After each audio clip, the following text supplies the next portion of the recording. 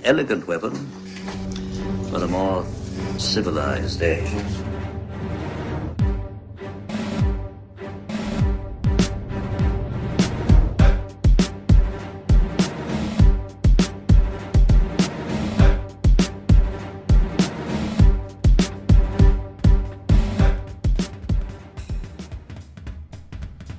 Ladies and gentlemen, welcome to An Elegant Weapon, episode 331. My name is J.M. Clark, J the Jedi Ross Jedi J, and as always, it's so wonderful to have all you beautiful babies back here with me in the L5J studios. Hi kids, how are y'all doing? Another exciting episode for you all. This week, a little bit something special. We've got a cross pod on the menu for you. Brand new to Never Sleeps Network. There is a podcast called What Mad Universe. What Mad Universe stars Adam and Phil. These are two guys who are delving into the history of pulp science fiction and fantasy books, from the classic to the obscure. They came on over to hang out in the L5J studio and make some pod with me and talk about what they're up to and what they're doing. So go to neversleepsnetwork.com, the home of Toronto's finest podcast, and check out What Mad Universe. Get to know Adam and Phil right now and enjoy my conversation with them this week on An Elegant Weapon.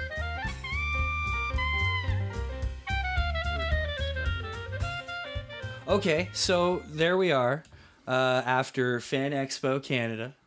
2018. We're at the Lucky Clover pub, An Elegant Weapons after dinner and drink soiree, and I meet you two individuals.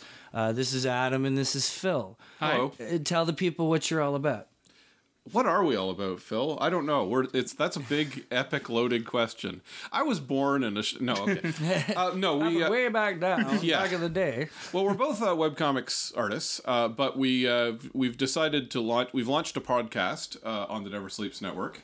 And it's a podcast. We realized we were both kind of guys who knew stuff about old, obscure sci-fi pulp and...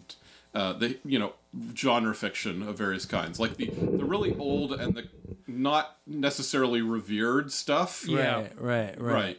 So, and Phil, like I knew a fair amount about the 20th century stuff, and Phil knows a lot about like 19th century. Yeah. Okay. And very early 20th century. Yeah. Basically, if it's public domain and it's it's trash fiction, Right. Yeah. Yeah. Well, Phil actually does a comic that's a bit League of Extraordinary Gentlemen-esque with all these sort of old public domain characters as well as his own creations. Oh, that's fun. In the same spirit. It's called the Apex Society. Okay. But yeah, anyway, we're kind of like, hey, we know all this weird, obscure stuff. Phil in particular is obsessed with a book called The Adventures of Saturn and Ferandul. Yeah. Tell us about it, Phil. Well, we did an episode on it, so check that out. But it's a French novel from 1889, I believe, by Albert Robida, who's more famous for a later book that's still very obscure. But this is a parody of Jules Verne. It's about a guy who was raised by monkeys on a deserted island. This is decades before Tarzan. Yeah. Wow. And he goes on to have a bunch of adventures. He fights pirates. He meets. He goes to every continent. Yeah. The book is structured as he goes to every continent. Yeah. That's crazy. So he meets Captain Nemo from 20,000 Leagues Under the Sea. Right. And this was when it was still fairly new, so it was like the writer was breaking the law, basically. Yeah. Well, Jules Verne read it. Yeah. Okay, we were all generally in the geek society. We are familiar with Jules Verne. Can you guys give me a specific as far as birth to death? When did Jules Verne? What years did he do all his writing? Is it just like late 1800s? Mid to late 1800s, I think. Yeah, he's 19th century, late 19th century is kind of his wheelhouse. Yeah. War of the Worlds was 1898. I know that. That's H.G. Wells. You're right, but they were kind of were colleagues. Though. Yeah. Were they colleagues? Like knew each other? They knew each other. They knew of each other, I think at least. They didn't get along. They must have knew well. of each other. They criticized each other. Verne famously, H.G. Wells wrote a story where they go to the moon through a machine running on something called cavorite, a fictional anti-gravity metal. Okay. And Verne, who wrote his own Going to the Moon story where they were shot out of a giant cannon, thought that Wells's version was really unscientific, and he said, "Show me this cavorite. What's cavorite?" Yeah, exactly. But it's kind of cool when you mention something like that, because even Yeah. back then, that's the precursor to things like vibranium. The Yeah. thought of, energetic metal, Well, or, I mean, Verne wouldn't have liked vibranium and No. adamantium and that He sort was, of thing. He was a hard sci-fi writer for his day. Yeah. Right. So it had But to it- be, but although his idea of hard sci-fi was, of course, still inaccurate, because, like, he literally has in his from Earth to the Moon is literally they get fired out of a giant cannon. Is at the that- moon. Yeah, yeah. Which that's well, if you've ever seen, and of course they made the short film. I know that the you've probably old seen. silent, yeah, Right, and the yeah, moon, gets and From the the the, shooting shooting that's over, sort of and- half Verne, and the second half is more Wells. Right, yeah, it kind of mixes both of them together. Yeah, and that's Jules cool. Verne, again, he would not have liked the moon having a face and getting it stuck. Yeah. in it. Right, He was right, right, He was yeah. a very scientific kind of guy. So you guys you're making web comics. Where do you two meet? Online, Twitter. yeah. Okay, right on. Yeah. That's That- where some of the best relationships have come to be. you know? Yeah. It was years ago. We were following each other for a while, but you had posted that you needed some. Oh, sorry. Actually, let me stay because it was Strange Romance, basically. Yeah, that's what I was it. gonna say. So I was doing an anthology comic. Basically, I decided I have all these friends online who are comics guys, and let's do an anthology together. So the theme, and I'd had a story that I'd come up with a long time ago that was like an incomprehensible alien love story. Okay. Just like alien love story, but their mating rituals make no sense to a human. So that Okay. was the comedy, but it was a rom-com with aliens. Right, nice. Anyway, it was, so I just did a little short story that I did, and I was like, well, let's use that, and I'll do an anthology, and it's all romance stories that are sci-fi, fantasy, whatever, that kind of thing. So we said, let's all go together and do that together, and it was kind of a way of just making a community around webcomics and getting something out there. So Phil was a participant in that in the first I volume. came on late because you said somebody dropped out. That's right, Needed yeah. an artist for one of the stories. Yeah, I don't remember the exact process, but you were sort of in the mix, generally speaking, right? Yeah. You were around. And you've been in every volume since then, right? Were you in the third volume? I did the cover for volume 3. But yeah, you Oh, covered that's volume fun. 3. And Right we're on. doing, and just so you know, there's a third volume coming out, hopefully for Valentine's Day. 3.5. 3.5, right. We're not doing a full volume this year. We're doing a little sort of bonus filler volume that's going to be Okay. like 50, 60 pages. The other ones are all about 150 pages each. Oh, that's So cool. they're big. But anyway, so yeah, it was just this community online that came together to do this Strange Romance. And then I wanted to sell it at Comic-Con, so Phil was around, so I was like, hey, you can help me out by helping me table because you can't So you do it guys have alone. tabled at shows around there. Yeah. Which shows? Mostly Fan Expo, and Right on. we did TCAF last year. Right, we did TCAF. and How we- was your TCAF experience? Did you guys enjoy Great, that? actually. Yeah. Yeah. I love hearing about TCAF experiences because they're always one way or the other. I had it's not really germane, but I shouldn't even talk about it. But I had another little one-off comic that I did that got some interest from someone. Right on. And I'll talk about that one because I really like that one. Well, I did a one-off comic called Night Beach, which was just in the 90s. As you may, of course, Baywatch. Everyone loved Baywatch. Of course, right. So in the 90s, Baywatch got a spin-off called Baywatch Nights. A lot of people don't remember the show. I remember that Yes. show. Okay. Absolutely, It was- I remember and that. Yeah. So David Hasselhoff's character became a private eye in this spin-off. When he was a night, it was the same character as Baywatch, Right. but he was a private eye at night. Right, I totally remember this. But the crazy thing about that show is by the second season, they were pushing in the ratings, and it was the middle of the X-Files. So they turned it into an X-Files ripoff. So it was the David Hasselhoff as the main character from Baywatch fighting paranormal threats. Right. And he'd gone from lifeguard to private eye to fighting paranormal That's threats. amazing. That's so like fantastic. there's an unfrozen Viking in one episode Yeah. Which I with still like haven't horns seen. on its helmet. And, Yeah. There's like a fish. I'm pretty sure there's a gill man in one episode. there's a demon possession, of course. Yeah, aliens of some kind, but they don't explain it very well. Anyway, So obviously you guys meet through all this, and obviously you. sorry, okay. I just want to explain. Yeah. So anyway, I knew about this show, but I never watched it. So I made a comic of my interpretation of what it was going to be. It was called Night Beach. So Okay, I get it. it was these lifeguards fighting the paranormal, which is not what the show was, but that was my garbled interpretation That's a of it. show I'd watch, though. Yeah. Anyway, yeah. so that's why I brought up that whole weird tangent about Baywatch I understand. Nights. Yeah. Okay, I get it. Yeah. So you guys obviously you hit it off. You realize you're into the same kind of thing. Are you both already podcast fans at that point? Yes, a very limited selection of podcasts. Yeah, but same. Yes. Okay. Yeah, well, I think it's true of everyone to an extent. I mean, everyone has different things. I was actually more into the fiction podcast, like the Sure. more dramatic podcast, I guess. Yeah, where yeah. it's actually acted out or whatever. Yeah, yeah. I didn't do. There were one or two that I listened to that were kind of news-ish. I had a couple friends who did kind of they'd get their friends together and stuff like that.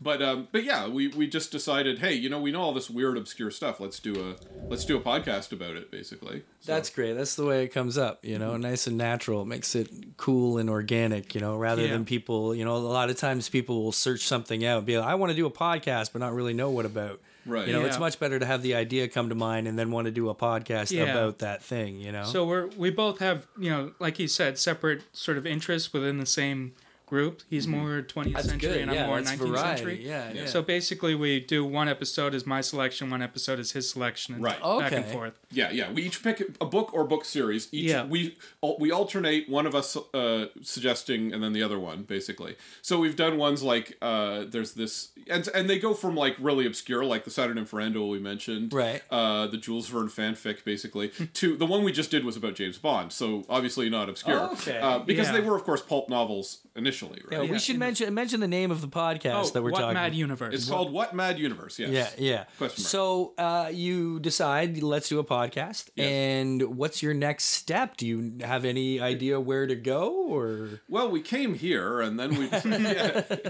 Yeah. We're just right now. We're quite new. This is only our 8th episode. Well, that's why I wonder. Yeah. Did you guys just decide? How did you guys basically? Never Sleeps Network in Right. Toronto Well, here. We're very proud to be a part of. How do you guys get hooked up with that situation? Well, actually, I was on for Strange Romance, promoting Strange Romance. I was on Aaron Broverman's show. Okay. And I've met Aaron Broverman a number of times at various meetups, comic book related meetups. Oh, so it's the Broverman that's the cause of all Right. this. Yeah, blame I him. understand. Yeah.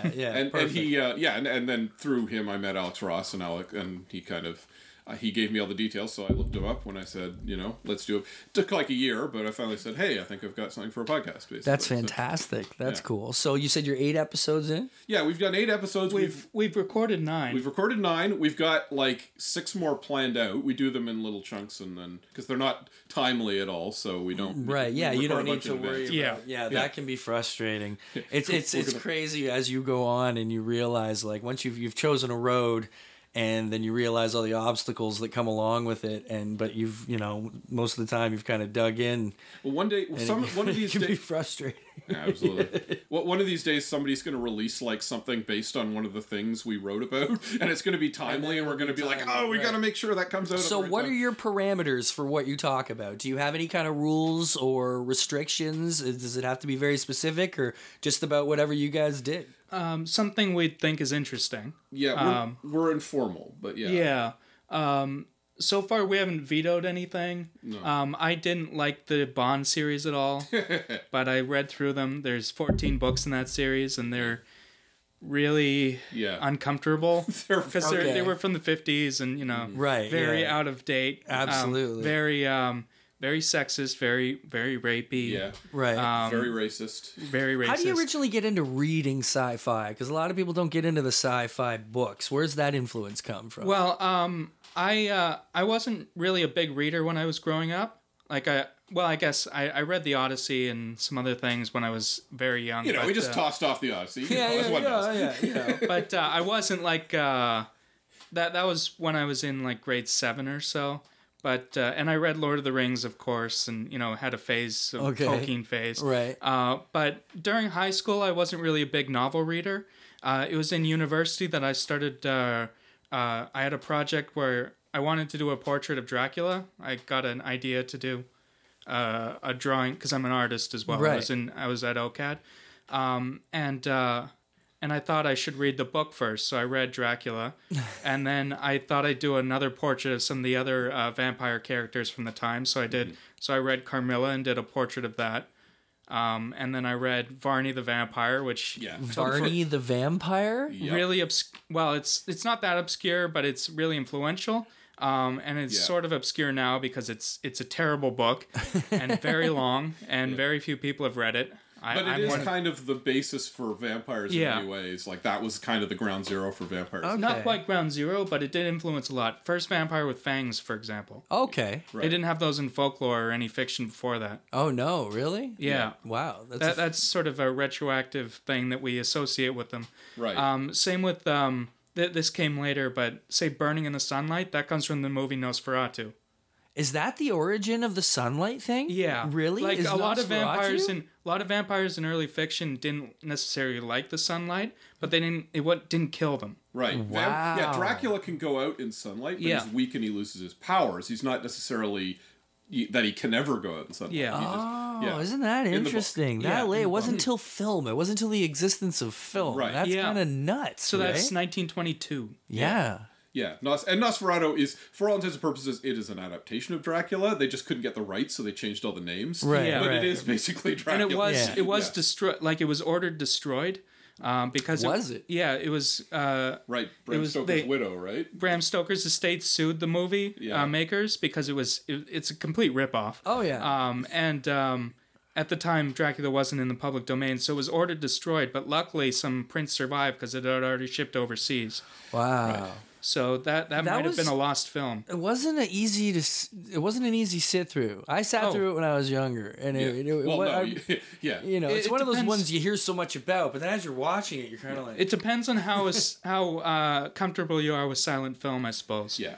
I actually saw it before. Like they got the Toronto Symphony Orchestra to play the theme while they showed the movie at one point. I think that was the first time. oh I ever wow, saw it. that'd be fun. Yeah, you've got to see really. We've also got some friends online. A friend Andrew Isla online, who he did a version of it online where he scored it with classic Bowie tracks. Oh, that's which brilliant. was a really fun thing to do online. You can see that online. He puts it up every Halloween.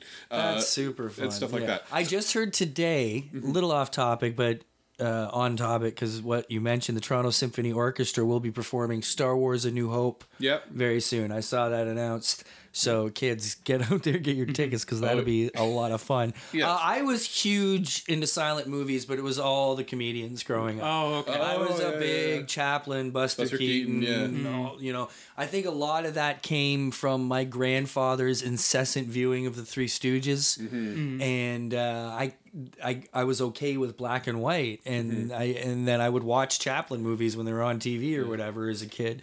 So When I was a kid, I really liked Abbott and Costello.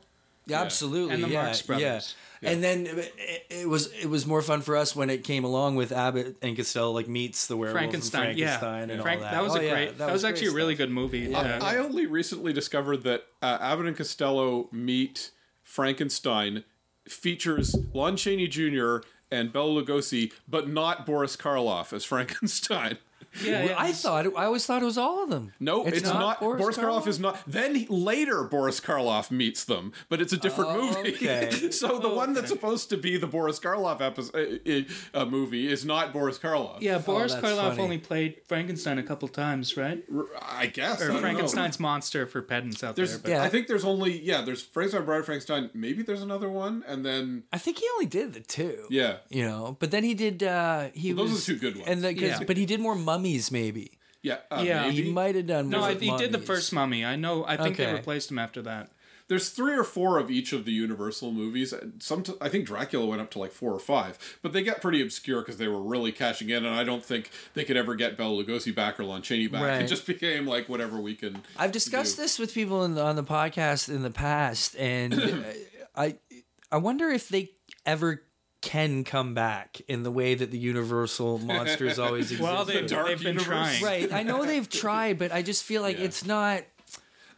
The new generation, I feel like we were the last kind of ones to hold any appreciation for the past in that way. That's really It's- interesting, and that actually ties into our podcast. I am very much of the belief that you can revamp almost anything if you do it smartly, and you Right. can bring it back. There are absolutely things that have come back that were in the past that people were like, oh, that's forgotten about, and then they brought it back like decades later, and people were into it. I think It's all about the spirit of how you do something, right? Now, with these, here's what I always consider when thinking about those old movies is that back then they were terrifying. Right. For those days, audiences watching those movies, they were scared shitless. Like, those were horrifying movies to them. They probably went home creeped out, you know, like after us seeing Hostel or, you know, just or something crazy and different, right? I know with Frankenstein, even when it went to TV, they edited out the scene where he throws the girl in the lake. Right, yeah. But it actually makes it creepier because it just shows him lunging at the girl.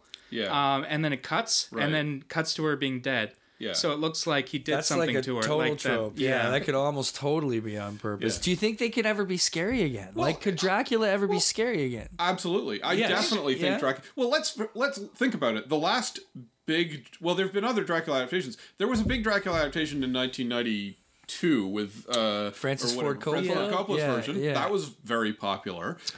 There's Yeah. nothing about Dracula that's. I mean, people are still making vampire movies, and he's just a vampire. It's of course you couldn't make it like the Bela Lugosi movie, Right. but you know you could absolutely do bring back trope. They did The Mummy in 1999. Again, they changed a lot. You know, about I it, haven't but- seen it yet, but Yeah. I guess a good example was what was the Del Toro movie? They did a Wolfman. The with Del water Toro. one. The Shape of Water? Yeah, The Shape of Water. Yeah. That Oh, was yeah, Del that's- Toro, right? Right. Right, yeah. I haven't Yeah, seen it Guillermo yet. but del Toro, Was yeah. that very Creature from the Black Lagoon? It was a totally Creature from the yeah. Black Lagoon. Now that wasn't really a horror. You were meant to be sympathetic with the Gill Man in that one. Right. Although to be fair, you kind of are in the original Yeah. too. Well, it's sort of a reversal of the original story because he's sort of taking all the sort of racist and macho tropes from the original and sort of turning them on their head. Right. Like the villain in that, Michael Shannon, is basically the hero. would have been the hero of one of the classic 50s versions of that. Right. Right, In right. some ways, I've actually seen the sequel to Creature from the Black Lagoon. I forget what it's called, but in some ways, Return it's of the like, Creature, I think. yeah, Shape of Water is almost more like his own take on the sequel than it is the original Creature from the Black Lagoon, because that's the one where they have caught him and brought him back Yeah, to civilization, yeah. and that's Right. what happens in Shape of Water. But now, to be fair, that's not a pure horror movie though. Like that's not as stuff like that. But you know, one of the holy grails, just in talk of old horror, one of the holy grails is always H.P. Lovecraft. You know, people yes. always want to adapt H.P. Lovecraft. He's from the 20s. You know, Yeah, he was writing. yeah. Yet nobody doubts he could be done really well. He could be very scary if he was brought nowadays. See, H.P. Lovecraft has kept this slight enough under the radar status Yeah. over all these decades that is, in a way, an untapped wealth of Mm-hmm. stories that could come out of that people don't understand, and they get a little freaked out because it is kind of creepy. So I think, Yeah. Lovecraft, they did a little more, you know. Well, I was like- Well, there hasn't been a lot of great Lovecraft No. adaptations. Probably the best direct adaptation is Reanimator, which took it in a very Right. silly direction. Right. And From Beyond, which is... Reanimator was based on. It's based Yeah. on a Lovecraft story. Herbert West Reanimator was a Lovecraft story, yes. Yeah, but it's one of his more obscure ones, and Yeah. it's not the stuff that we associate with Yeah. Lovecraft, which Right. is But what that's why it's gave- Miskatonic University in the movie, because that's the... Right. That's the It's weird school because he's where- a famous creator with no other than now, and popularized even more in the last 10 years because of Cthulhu. right. He doesn't have like that brand or that name. It's him. Like you know the name, and you kind of get that he's an old kind of weird writer, and he did the monsters and stuff. really but racist. Not but not as general as other stuff. Well, you know what? That's one of these things, and this is with a lot of the stuff that we talk about in our thing. Some things are just so classic, but other people have rated them over the years. And I always said, like, the best adaptation of At the Mountains of Madness by H.P. Lovecraft is the first half of the movie Alien. Like, it is exactly the same story except in outer space. Right. If you think about it, it is definitely that Lovecraft story. Then Okay. they take it in another direction. But the first half is almost a direct adaptation of At the Mountains of Madness. We were talking about John Carter. We're probably going to do an upcoming story. Upcoming episode. We'll talk about John Carter of Mars. I don't know if you've ever heard of him. He was created by Edgar Rice Burroughs, who also did Tarzan. Yeah. And of course they did a movie of him a few years ago. There was a big Disney movie. Yeah. And the And thing it is, bombed It terribly. bombed. Well, It didn't deserve to. You know what? It didn't do as bad as everyone said, but it didn't do anywhere near as well as they wanted it to do. And the trouble is, John Carter's been around for so long that he's been ripped off so much that it no longer seems cool to do him. It's just Flash Gordon's kind of a ripoff of John Carter. Sure. Return of the Jedi ripped off. Star Wars is a ripoff of so many things. But like the Princess Leia bikini thing, that's Slave Leia bikini. Okay. That's based on artwork of Deja Thoris from the Barsoom books. So. Right. And just having this with floating desert barges and that's all the imagery of the Mars everything comes from something nowadays. Right. Have you guys ever heard of Dirk Manning?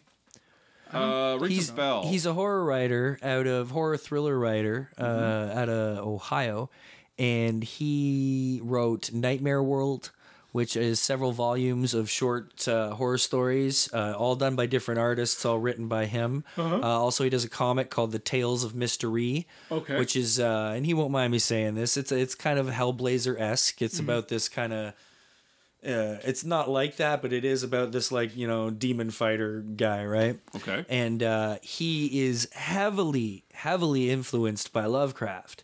So in the 5 or 6 years that I've been getting to know him, I can't help but have gotten to know Lovecraft and a lot more of those stories and those styles and things that have come from them. And the more I hear, the more I realize what an influence those stories actually had on things going on today. Oh, yeah, definitely. And he will fully admit, and actually as we're talking about this wasn't something I was going to totally bring up, but it's an interesting thing to talk about because the very first volume of Nightmare World, which came out about 15 years ago, had a story in it about a kid who ended up being a character in a video game who realizes that he's not in control of his actions. Oh. Does that sound familiar in any way? With anything you've happened to watch perhaps lately? Yes, it does. Does it? Yeah. It sounds like the Black Mirror episode Bandersnatch. Oh, okay. Doesn't it? I haven't seen that yet. Doesn't it? Now, there's a line that is dropped in the episode where he says, "This isn't a happy place. This is a fucking nightmare world." They name drop Nightmare World. Now, the last sentence in that Nightmare World story is, "This isn't a happy fucking place." It's changed by a few words, but it's basically the same line. Interesting. So, yes, very interesting. No comment from their side of the camp yet, but, Dirk's, he's not causing an uproar, but, it's a hard thing when you're in that situation because where is the line of influence and flat out taking from something, right? So this has actually been a topic I've been involved in a bit lately. That reminds me, we recently did a book for an upcoming episode that came out 10 years before Hitchhiker's Guide to the Galaxy. Right. And has basically the same plot. Very similar plot. Yeah. It's a guy looking for the big answers to life, the universe, and everything. Okay, the last human in the universe. Last human in the universe after Earth is not blown up, but similarly destroyed. Okay, It goes from planet to planet, and See, it's tough in his situation because Nightmare World has existed for 15 years and it's been out there and available and circulated and it's even been optioned before. So that adds an interesting kind of twist to the situation. But it just brings up the whole conversation of, even at Comic-Cons, everybody's selling prints of characters that are not theirs. They cannot be doing that, but there's a certain level of acceptance. If you've worked on something maybe, or fan art, fan art is a fine line. Fan fiction can be a fine line, right? I do feel like you have to cut some slack to artists because that's often the only way they can make a bit of money is by drawing some fan art of a character. We've had that problem at Fan Expo. People don't want original stuff there. Right. It's hard. They want things they've seen before. They want the any characters given show already can be different. Yeah, totally. Right. And all these guys want to do is get out the stuff that they've created, but sometimes you gotta schlock the other stuff to get there. And I've had that I sell some T-shirts of some art I've done, and the best seller is one I did of Gritty. The Philadelphia Flyers mascot. The scary looking new thing. The Muppet monster creature. Who is Antifa, so he's punching Nazi. Right? So which Yeah, it's kind of hilarious that he was Yeah. that way. But yes, I'm sure Philadelphia, like technically, that's probably the Philadelphia Flyers have it all copyrighted and everything. Yeah, but yeah. you know, it's that. But it's taken on a life of its own. Beside that is way more interesting than just as a hockey mascot. You know, Absolutely. But, you know. it's the Flyers, right? The Philadelphia Flyers. Yeah, Something like that, I Yeah, don't it know. is. Yeah, yeah. It's interesting with the public domain lately. Like, did you hear it recently? A whole bunch more Yeah. was just released in the Yeah. States. Well, and- going back to James Bond, as you may or may not be aware, he is in public domain in Canada, Is but he only still? in Canada.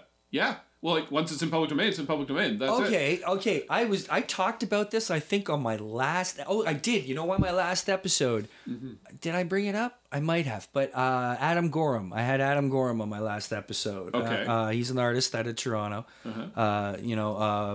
New Mutants and Rocket and Groot Okay. and Oh, okay. stuff. Oh, okay. And I just totally brain farted. What were we just? Oh yeah, James he just Bond, did a yeah. cover for a James Bond Yes, comic. they're doing a James Bond comic Yeah, right he now. I did think one of the Warren Ellis is covers. writing It's it, right? yeah, and he did the cover, one of the covers, and it's gorgeous. Right. And I just had this conversation about. I remember James Bond coming into the Canadian public domain, Yeah. and I was like, "There's no way it stayed there. There must be a new law that." So it really is still here. Well, I mean, why yeah. are they? Why is there not? Why aren't they? Why? Well, the main problem is advantage. things are so international now.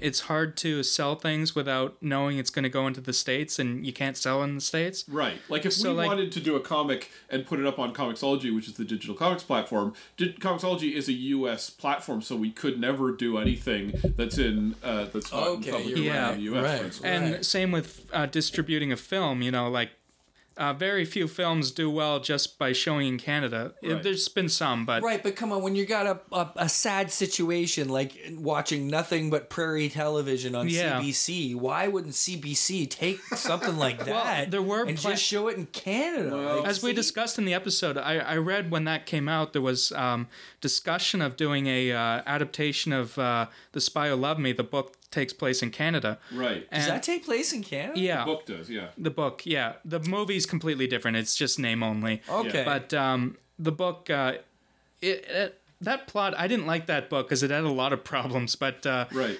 it would make a good movie, I think. Yeah. Like It's if you not- it's- changed. I don't think it's set in Canada. No, it protagonist is. French Canadian. The protagonist who's French Canadian. Bond just came out of Toronto doing a job there. Yeah. Yeah. Oh, that's cool. It's a Canadian. It's very Canadian. Well, Ian Fleming Yeah. once trained in Toronto. Right at Camp X. Yeah, he was sent That's over. true. Yeah, and he did that. And apparently, one of the scenes in one of the books in the movies, there's a scene where Bond has to swim out to a boat, plant a bomb, and like swim back. And Yeah. apparently, that was one of the exercises Okay. that Ian Fleming actually had to do. That would in be Live and Toronto Let Die, Harbor I think. Was do that. So I heard that story. I thought that was great. A little Toronto influence. And Yeah. But yeah, there was talk of adapting that as a just Canadian production That would with a be British rad, actor, man. and there was discussion of I don't know how far they got into it, but they were talking about Jessica Perry, or how do you pronounce her name, Yeah, from Mad Perry. Men? Yeah. Megan Draper from Mad Men playing Okay, right. the Bond girl. Right. And that I haven't heard anything about that since Bond was declared public domain. So Yeah. obviously they didn't go through with it. Well, that's the thing. It's the kind of thing where it's like technically everything may be in the open, but it's always a little weird to know what is completely free. As a general rule, I think the rule is anything before 1923 is public domain.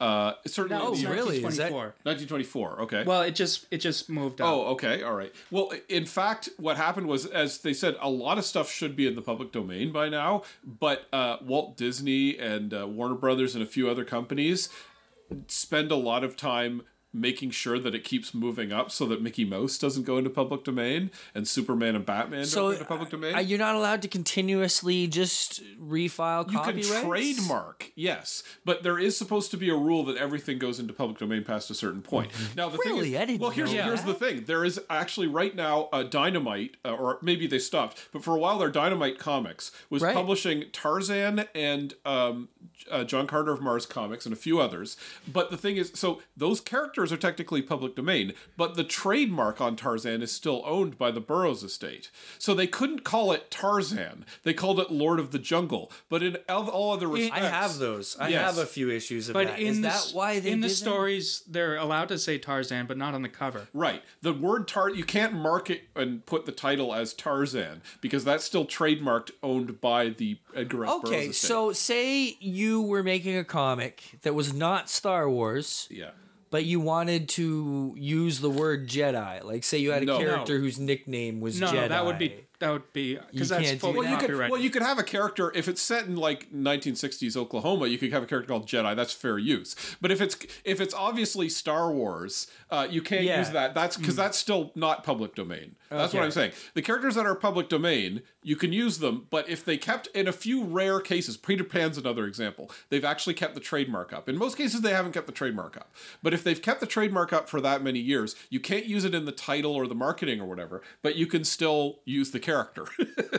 And for a long time, Sherlock Holmes, because the later stories are still under copyright, Right. for a long time people would be sued if they used Sherlock Holmes So- without permission. But a judge struck that down, saying that's ridiculous. Sherlock Holmes is, Yeah. Okay. What about a movie like Fanboys?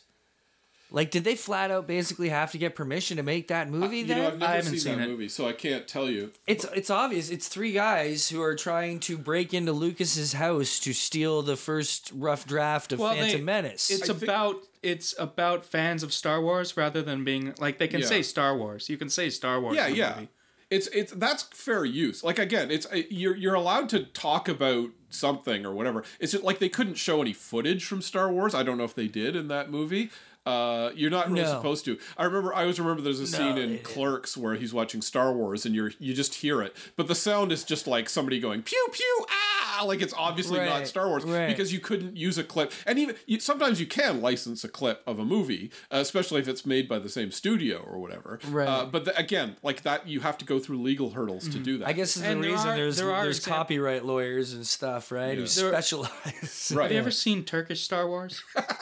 Yes, I know. I haven't like sat through it. Oh, but I've I sat have through it a seen bunch of times. clips. It's incomprehensible. That's but yeah, crazy. that Yeah. steals footage of Star Wars. Yeah. Just sticks it in the background in the wrong aspect ratio. Yeah. That's So hilarious. but that's just theft. Yeah. That's because of weird copyright laws from overseas. Well, it wasn't so- even Right. copyright laws. It was just like, who's going to bother to sue a Yeah. Turkish production company in 1984 or whatever Yeah. it was made about Star Wars? So they didn't have, 20th Century Fox didn't have a long legal arm in Turkey at that point. It in also history. uses Right. the Indiana Jones theme throughout the Oh, movie. that's beautiful.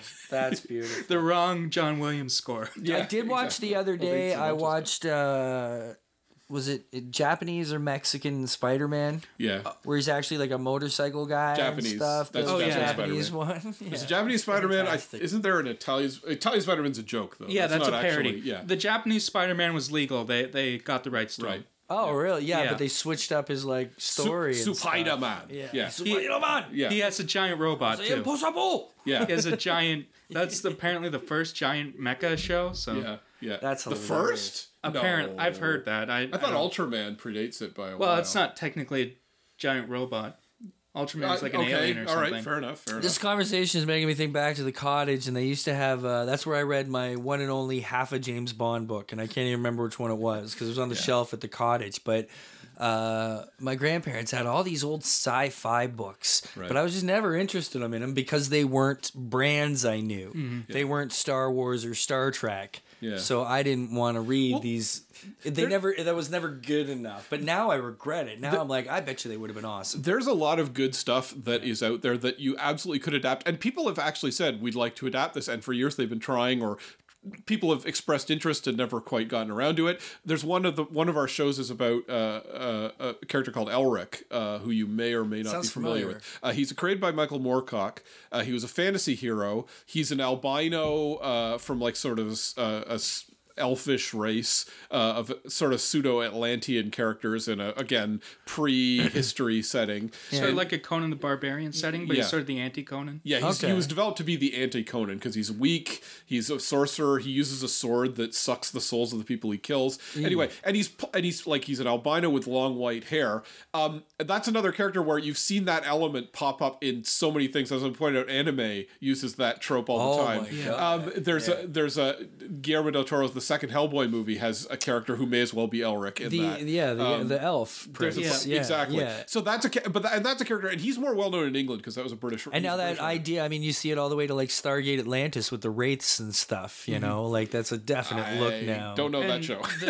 the symbol of chaos was invented by that book, and it's used in everything. Like it showed up on My Little Pony, apparently, according to Wikipedia. And I can Dungeons and see Dragons, that stuff happening. Yeah. I happen to know a My Little Pony artist, and they will slip in cutie marks that you don't even realize are in there. But this at times, literally, but like I yeah. say, like Dungeons and Dragons has used that as the symbol of chaos. Like it's become, Yeah. in fact, that's probably Elric is probably the reason because he's very obsessed with I serve the gods of order or the gods of chaos, law and chaos, and that's probably why in Dungeons and Dragons they have lawful and chaotic alignments as well as good and evil. Okay. Because it probably came originally from the Elric stories. They were very big on that as the cosmic balance versus as opposed to just good and evil. Yeah, some of Right. the early Dungeons and Dragons source books apparently had direct gods from the Elric stories, Right. And they had to remove them after a while because, again, copyright. Yeah. There was a few things in the early Dungeons and Dragons. They used what- Lovecraft. They straight up used. Do you have any Elric. idea who originally used the word orc? Tolkien. That is Tolkien that word? goes back further. It is an old English word, but he's the one who created. But the there's word there's as a we know of monster it. in Well, William Blake too. it's mentioned in Beowulf. There's a monster that's not described that's called an orc, a sea monster of some sort. Oh, really? Then, 'Cause that's like the oldest story there is. So In English, yeah. And in Orlando Furioso, which I haven't read yet, it's very long. It's an epic poem. It's over 1,000 pages. It's wow. it describes an orc in two places. One, a moss green monster with one eye and tusks like a boar, and at another point, some sort of giant sea monster. Right. Yeah, they're usually That's associated with cool. the So, ocean. In the yeah. ongoing. Oh yeah. Usually. So Tolkien sort of took the word from Beowulf, but obviously the orcs that exist now are basically Tolkien inventions. Right. But the word is earlier, and they were Yeah. monsters. So So when a word like that is a Tolkien invention, because Tolkien's not in the public domain, right? No. But I'm sure there's copyrights But on like, Lord of the Rings and stuff. But that's a word that has gone beyond the book. Then that's a once word again, that's been used and in I plenty think of that's this because stuff. it predates Tolkien, the word itself. Right. And orcs in other, say in World of Warcraft, they're big green, like Klingon-like characters, Yeah. Okay, rather yeah. than the little goblin monsters from the books. Right. Well, remember when Dungeons and Dragons first did it, they had, if I'm not mistaken, hobbits,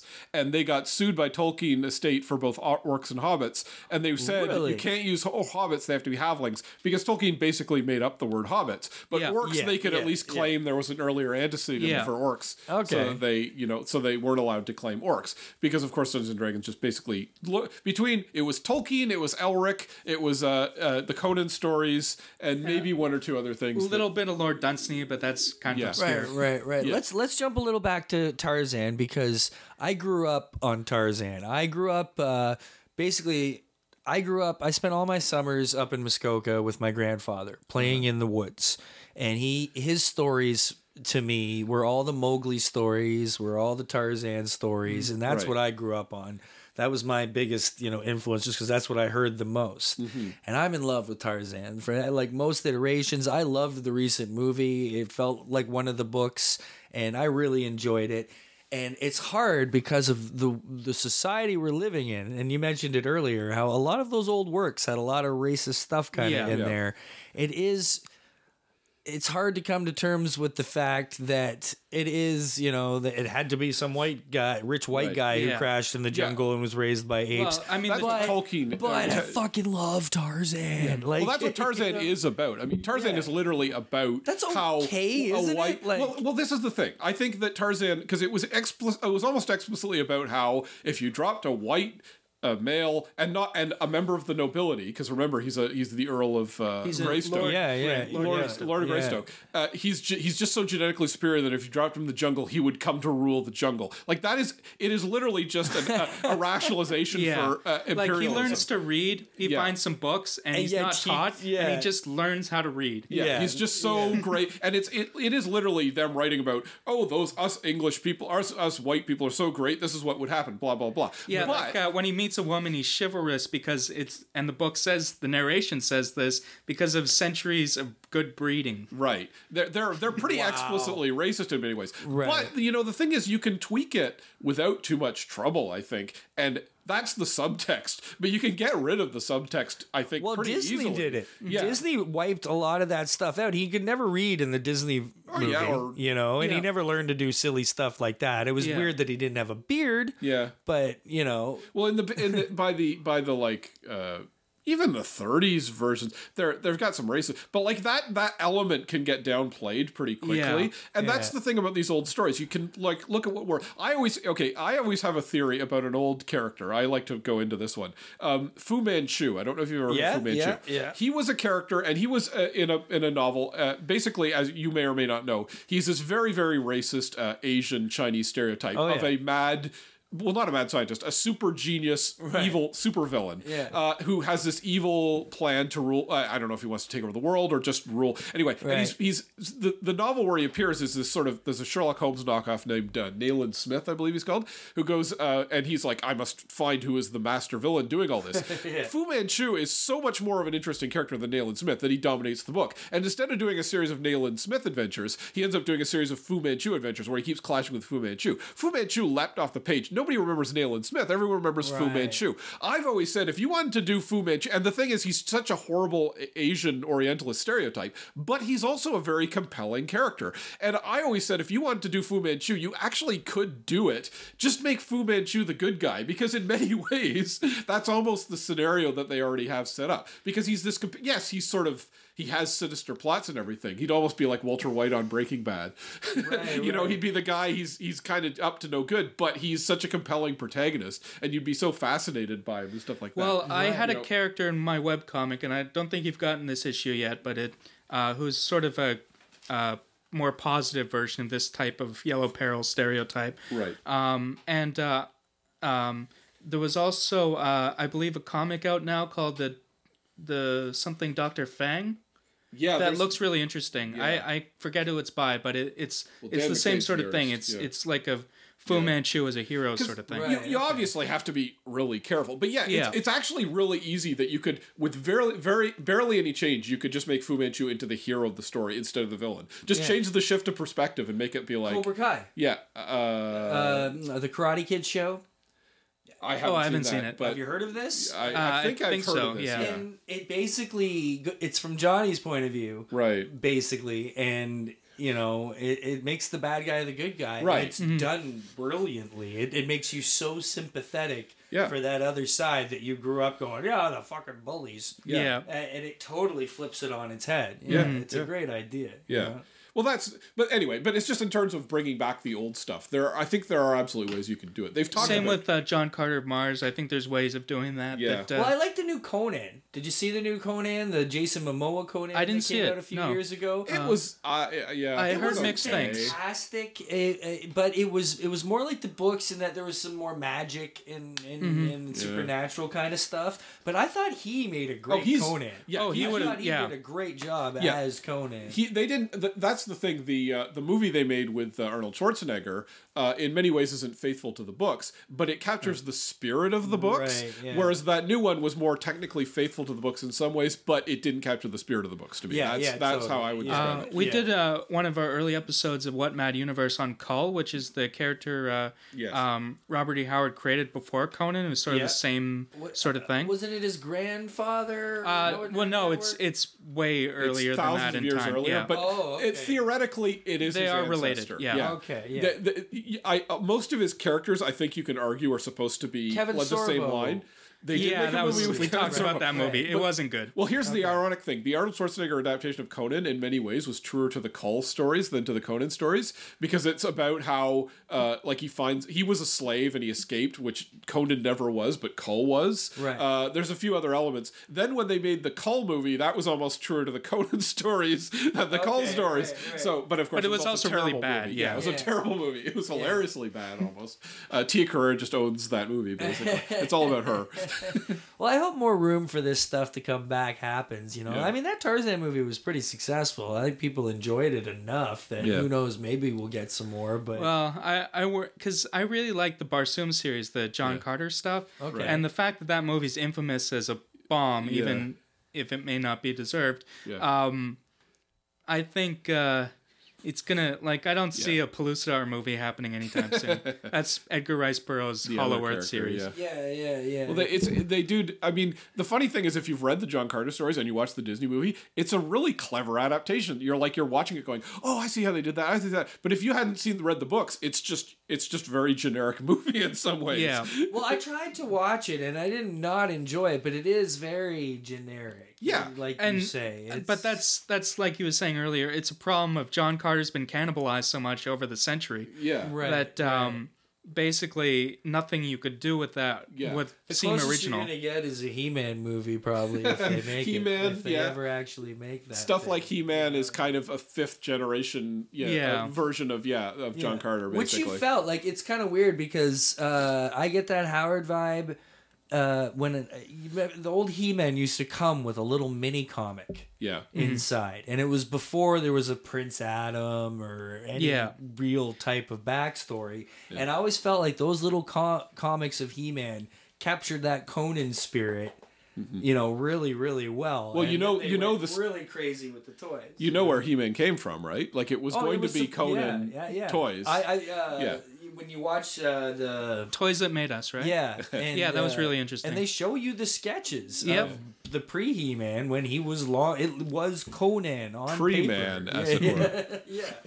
Totally. So what stuff have you covered on the episode so far? Well, we've already discussed, like I said, the title "What Mad Universe" is actually from a book Phil dug up, which is a 1949 pulp novel, which is kind of a.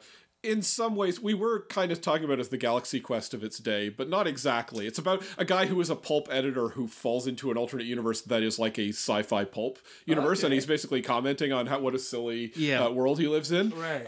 So that was kind of the starting point. But like I said, we did Kull. We did one about a bunch of a very obscure 19th century vampire novels that Phil knows, and we discussed some of the vampire stuff that we talked about earlier in that. It was like overarching. It was about a specific novel called Vampire City by Paul Verval, which is from the 1870s, right? And it's really weird. It's a very weird. It's book. It's about a city full of vampires hidden in the middle of Yugoslavia. Yeah. That sounds very 28. What is it?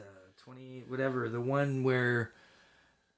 Josh Hartnett, and they're up in the 30 Days of Night. Yeah, 30 Days a Night. That's that's a logical story. This is almost a parody of vampire stories. The main character is Anne Radcliffe, who was a real life Gothic writer in the early 1800s, and so she's cast as a vampire hunter. Yeah.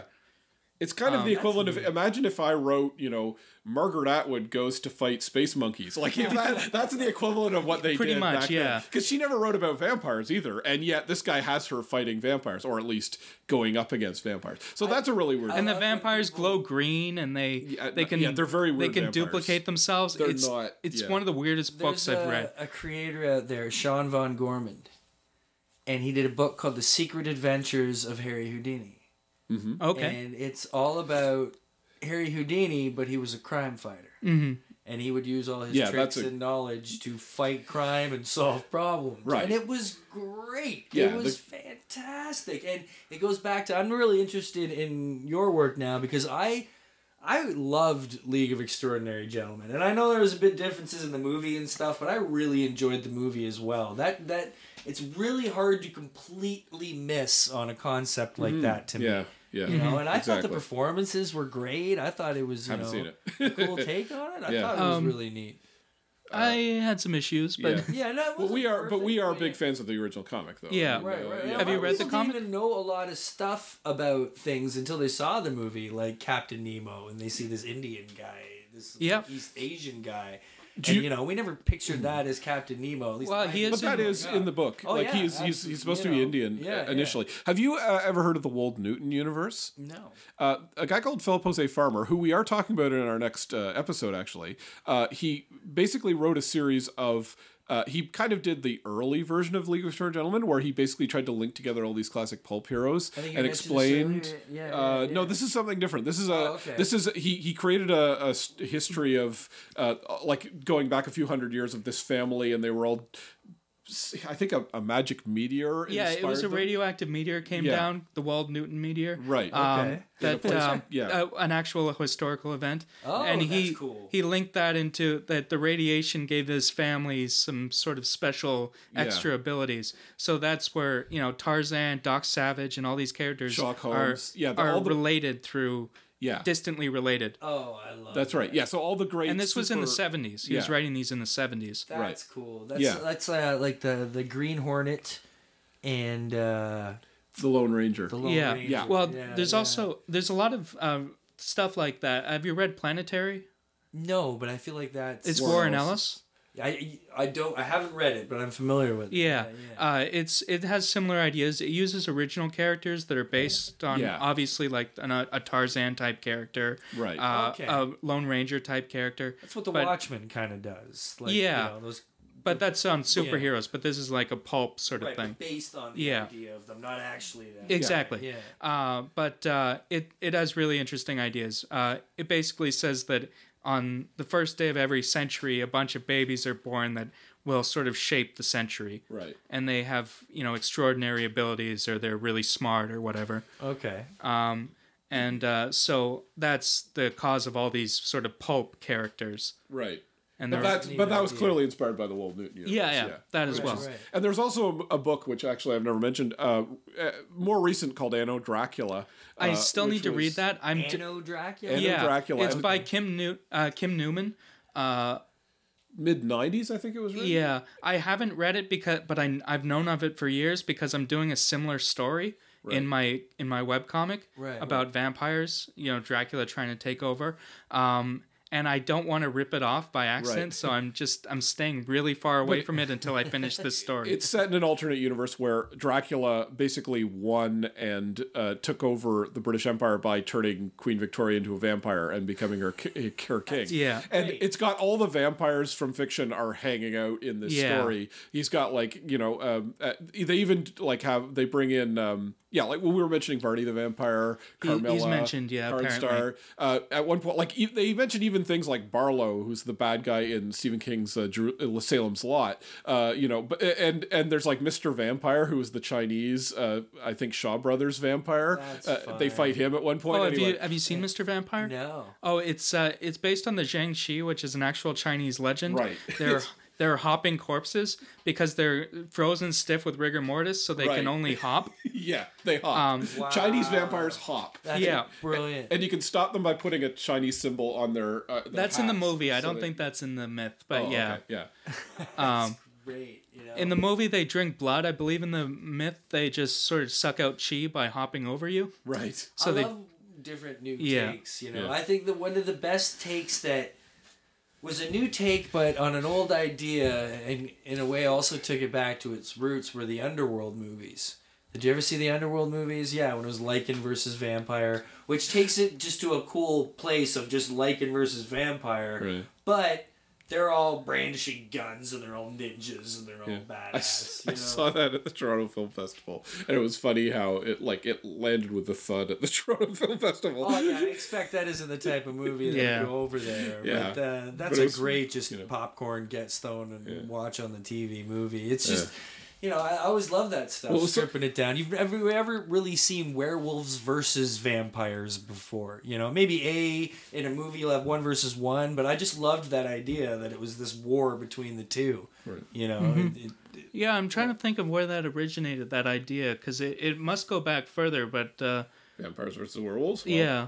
Abbott and Costello versus Probably. the Wolfman and Because Dracula. in Dracula, he's Bram Stoker sort of conflates vampires and werewolves because Dracula can turn into a wolf Yeah. as well. Yeah, this is true. Right. Yeah. And at the beginning, it's he says werewolves are just vampires, another Right. name for vampires. So I was that's like, interesting. I always loved the riff they did in Buffy the Vampire Slayer because they had Dracula show up eventually, but he doesn't obey the rules of the Buffy vampires. So they basically said, "Oh, it's because he knows because he was a Roma and he had Yeah. all these other extra powers before he became a vampire. Yeah. So that's why you can turn into a wolf and a They bat should do and all like this a stuff." That was a really fun Draculaverse episode, yeah. Movie. Like Yeah. they just did the Spider-Verse. They should do Draculaverse and just have all the boy. different like Dominic Purcell's Blade 3 Dracula. I've actually shows up. the current Count Chocula shows up. actually Yes, actually that the I would current watch. the current run of my the current storyline that I mentioned in my Dark webcomic Chocolate Universe. Apex Society is called On Death, and it's about all the different vampires meeting up. Yeah. And there's Yeah. actually a shot in the background where I have Count Chocula in Beautiful. as Yeah. a That's tiny wonderful. little reference, but Yeah, he's yeah. not named because that would Love be it. But I always said, I think you could make a legitimately good comedy right now that was like Underworld, but then you put in like a modern day Abbott and Costello into it, basically. that would be fun, Yeah, Will yeah. Ferrell is Abbott and Costello in Any fighting the chance you Underworld guys saw vampires. What We Do in the Shadows? Oh, that Yeah, was that's great. hilarious. That's classic. Brilliant. You know they're doing a whole bunch of spin-offs of that, right? There's Well, a they're TV doing show. A TV show, yeah. I knew about the TV show. They're And doing then- a movie based on the werewolves, called where- We're okay. Called we're werewolves, not Right, swearwolves. right. Yeah. I think it's called It's called We're Werewolves. Yeah. But yeah, it's going to be about the guy who was the werewolf in It's that. the little Reese Darby, touches. right? yeah, Grease Darby Yeah. is going to be. My favorite was how they used the little touches of the tropes, like at the beginning when they're sitting at the table and they're having the argument, Yeah. and the two of them fly into the Yeah. air Yeah. and hiss at each other. That's just such a vampire movie Yeah. trope at this point. Well, I liked all the little s- references to things like there's a Nosferatu vampire Yeah, lives with yeah, them, there's each and one there's of them.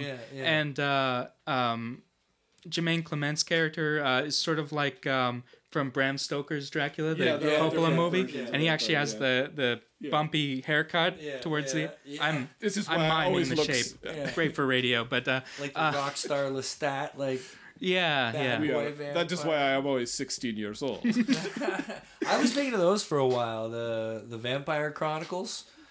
I thought those were fun. I never got into them. I saw the movie and I started reading the book when I was young, but I was too young for it, so it sort of turned me off. To be He was a three. sucker It was for a really- vampire, though. Eh? Wah, Like, wah, is. sucker Vampires- for a vampire. Vampires. Oh, I didn't even realize I had done that. Beautiful, but they'll never go away. Like, No, I don't know no. if Dracula Well, they are will ever unkillable. get huge again, but yeah. Yeah. they're- Oh, I think you will. Oh, I they'll think there's definitely. Dracula stories They out made there. a Dracula movie like 5 years ago. It didn't go anywhere, but they made one. There was Right. a TV show from 5 years ago too. Yeah, yeah. It was, There's like that people talk about. and I know the super- Stephen Moffat's making a TV show based on Dracula. Oh, really? Because of course Yeah. he is. Nice. Because there's a perfect example. I wouldn't have said Sherlock Holmes could come back, and then they made like 5 Sherlock Holmes stories in the last little while. brilliantly. Yeah. That's And- one I don't think I would have doubted. Yeah, that's one. And same thing with Robin. I'll never get sick of Robin Hoods. I haven't seen the most recent, that Taron That Egerton looks one, but I great, really but- enjoyed the Ridley Scott Oh, yeah. one, the Russell Crowe. That was, one, yeah. Well, And I grew up on Prince of Thieves, right? Right, Like, yeah. Come on. one of the things about, and this is also true of King Arthur. Robin Hood and King Arthur, they always try to make them historical these days, and I'm like, they're Yeah. not historical characters. Make them I mean, Robin Hood's not technically fantastical, but make them fun and over the top. Don't try to I make agree. them like literally. Oh yeah, this is Yeah. real history. Well, the recent King Arthur movie, which everybody hates, but I kind of liked. Yeah, I don't heard know. it was pretty good. I haven't seen that Legend one. of the Sword, but I thought it was fun. It was very fantasy-like. It had It's giant Guy elephants. Ritchie, and- right? Yeah, So it was gonna have But that it- Sherlock Holmes feel to it. Right. a little bit, Yeah. but it also had high fantasy elements. Like it had giant, like kaiju elephants and weird giant snakes and Artifacts. things. I loved King Arthur, the one with what's his name, Colin. Firth? Firth? Colin Farrell. That would have been Is interesting. it Colin? The No. Colin Farrell? Colin Firth. No, Colin Firth is not. He was not. Clive King Arthur. Owen. Clive Owen, sorry. Clive Owen. That I didn't one? see that one. Oh my gosh, that one is they went historical with it, but they did such a good job of it that I was very down. I like the way they did it because they didn't just make it seem or look or throw a little sprinkle in. They based the entire story around an actual historical event. Sure. Basically, the Romans leaving the UK and the pagans and the Saxons having to deal with the whole thing. I mean, that could be an interesting movie, but to me, that's not King Arthur. King Arthur there's a fantastical element to it, and he's got the sort of story. There's a movie coming out next year called about, I think, the kid who would be king, and it's actually the guy who directed Attack the Block, so I'm pretty excited for that. Nice. So that's going to be a riff on King Arthur. So I'm interested to see how that comes out. But, And also probably a riff on the Mark Twain story, right? No, he doesn't go back in time. Oh, it's okay. actually a modern day. Oh, okay. Like he discovers Excalibur in the modern day. Oh, that's and has cool. Yeah. So Nice. yeah. It's the I remember there was a cartoon when I was a kid that I only saw one episode of, but it was King Arthur and the Knights of Justice or something about a football team who go back in time and replace King Arthur. Why does that? And they have, and it's like a Power Rangers ripoff where they like have magical armor. And it was a cartoon. It was really weird. Oh, there's some bad. Yeah. There's some bad cartoons out there. I think when a genre gets set, it stays. You know, a lot of people talk about the superhero bubble bursting, people getting sick of superhero movies. It's like, you know, they may not be making a lot of westerns, but they don't ever fully go away. Someone will make. Well, they more have started westerns, making westerns and it'll again. be That's the thing. Absolutely, some great ones in the past few. Are you guys any of that old? The old like cowboy pulp. I read a lot of them like dime novels Not when I was really. a kid because my grandfather had a stack of these Yeah. 10-cent cowboy pulp magazines. Yeah, and it's, they were great. we'll probably do a show. There's as Phil's told me about these things called the Edisonades, which existed in the 19th century, which were tended to be about either Edison himself, I think, or a similar type genius hero. It's usually a young boy or something, Yeah. but yeah, they would invent some sort of weird technology, and they were usually really racist from what I've read, like really racist. But they go in the Old West and so stuff. Racist back Yeah. then. Yeah. Yeah. Jeez, It's yeah, unfortunate it was Zorro. Yeah. Like Zorro was kind of the only one that actually, you know. He's from like the 30s or 40s, I think, originally. He's fairly recent. I think as he's from the things go. 20s. Yeah, or something like that. Yeah, 'cause- I guess there was a silent Zorro. Yeah. Well, I think he just came from folklore. I think he was. No, he's based on a book. Is he based on a book? Yeah. But like that book. No, it's not folklore I don't know because what I'm thinking. there's Well, a just company that claims copyright over Really? over Zorro, Who but wrote it's Zorro? Who wrote the original I can't story? remember. But Was it Presumably like a Mexican though? guy, but I don't know. there's a company that apparently claims to own Zorro, but they keep suing everybody who tries to use it. So it's I basically don't usually go the Google route on the show because it can cause odd moments. But I think this is an easiest. Yeah, that would be interesting. Be interesting if it was actually. Who wrote Zorro?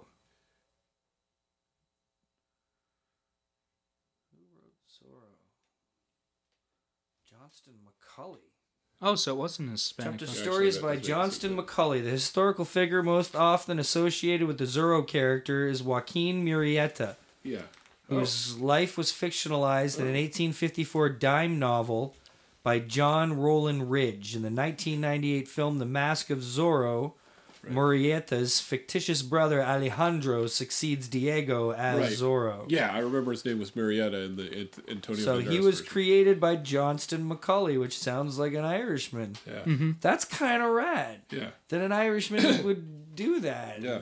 Well, it was, and to be fair, actually, Zorro is not, his adventures don't take place in Mexico, they take place in California. Right, but it's which not a was white dude in technically- Yeah. California, Yeah. right? It Right. could have easily been a white dude who grew up amongst the Yes. Mexicans. Yeah. You know? Exactly, That's a really common trope, Tacos yeah. and corn that made Exactly. him, gave him like superpowers. Yeah.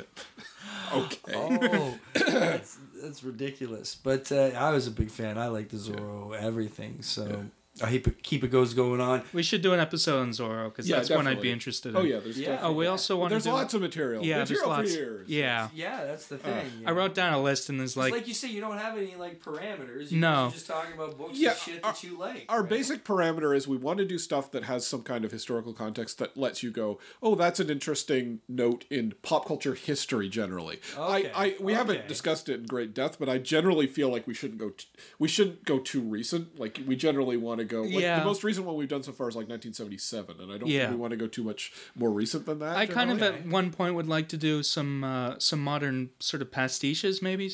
Sure, there's different things Yeah. we could discuss, Like but some it'll always be Asimov, linked to the historical. possibly, like- yeah, well, Oh, yeah. oh yeah, I definitely want to do. He's a that. big fan of Asimov. I haven't read him yet, but Yeah, like I said, I'm not really into the 20th century stuffs, or I haven't yeah. been up to this point. There is some Sorry. paper towel there if you needed some you. sort Sorry, of tissue type substance.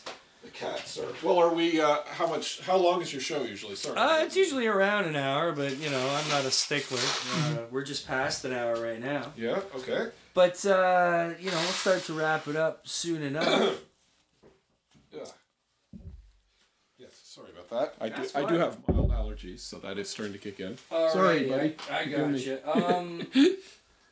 You give me. So a little bit back to the beginning to end it off is you guys get introduced to Alex Ross through our mutual friend Aaron Broverman, and he says, you know, yeah, absolutely, you can do this. So are you guys recording from the Never Sleep studio? Yep. there? Yeah. That's fun. Yeah. So It's been cool. you guys are going weekly. Every 2 weeks. We're Nice. bi-weekly, because I guess. these episodes take a lot of research. We have to read books and sometimes Absolutely. entire series. Yeah. So, But if you support us on Patreon, maybe we'll make enough money that we can do it weekly. do you have a Patreon We- already set up? We do. we both have our own Patreons, Yes. but we Okay. put everything up there. Well, here- Give- Well, let me give you the website address. Yeah. It's neversleepsnetwork.com/series/what-mad-universe. Right. But we're also on iTunes. We're also on Stitcher, Google Play, all the usual stuff. So you can just Google What Mad Universe. But if you go to the website, it does have links to our Patreon. I'm Adam Prosser, Prosser, and this is Phil Rice. Is it I'm Phil? on. I'm on there as Spear Havoc. Spear Halfhawk. Spear Havoc. It's Spear Half Hawk. it's an historical figure that I like his name. That's all good. He's a weird he was a weird monk who ended up stealing a bunch of stuff. Sounds like you. Right on. No, He was I can he was a monk and artisan, and Yeah, at one yeah. point he was charged with a miracle where he lost something and he prayed and then he found it, and that was counted as a miracle. That cracks me up. And then at the end he was denied a bishopric or something, and he ended up stealing some expensive things and disappearing completely. Sounds A miracle. fun. He made his thumb appear to detach from his hand. And everyone's like, whoa! Is there any social media presence for the Oh show? yeah. We're both on Twitter a lot. Both on Twitter. I'm Prankster36, and Phil is again Spear Halfhawk. With an underscore at the With end. an underscore. The name was taken Yeah, for some reason. by somebody who's never tweeted. Yeah, exactly. Very cool, guys. Well, let me. And we have a Facebook page. Sorry. Yes. Oh, perfect. So, Yes. yeah, What look Mad up Universe? What Mad Yes. Universe on Facebook. Yes, please. Beautiful. You can check it all out there. Welcome officially to Never Sleeps Network. Thank you. Thank you. It's a fun time. I was thinking earlier today. I was trying to remember how long I have been on the network now, and I couldn't remember exactly. It's been at least a year, but it's a great group of kids. It's a lot of fun going on there. I'm proud to be part of that organization. I met Aaron. This is how I'll tell you quickly how I got involved with all these guys. Is I was online and I had met Aaron Broverman and had saw that he was doing his speech bubble. No, I hadn't met him in person, but I saw speech bubble, and he made a comment because he had Alice Quinn on the show, and he made a comment about how she was basically the only independent journalist who had been covering independent comics in Toronto for however long or whatever. And I couldn't help but chime in. And I was like, look, Alice is wonderful. She's an amazing voice for this community. All due respect and love to Alice Quinn. But she is not the only one. Because I've been in these trenches at these cons talking to these assholes for the past 7 years. Right. So, what's up?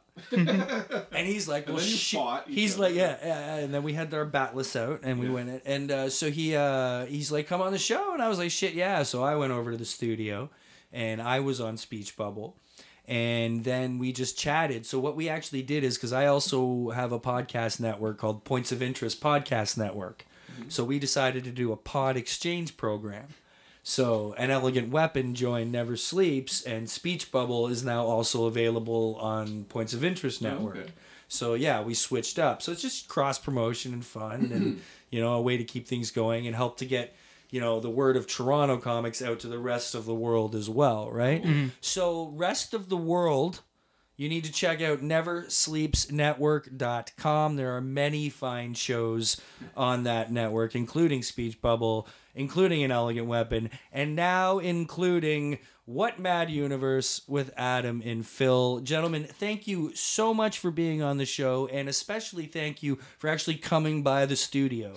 Because, it's way more fun to do this in person. Oh, yeah. Not that I don't love you Skypes. I love you Skypes. I get to talk to people all over the world because of the Skypes. But this is always a really fun time. So thank you so much, guys. Well, thanks for having us. Anytime. It's been a pleasure. Thank you. Never Sleeps Network, What Mad Universe, kids. That is all we are going to have this week on An Elegant Weapon. Take it easy.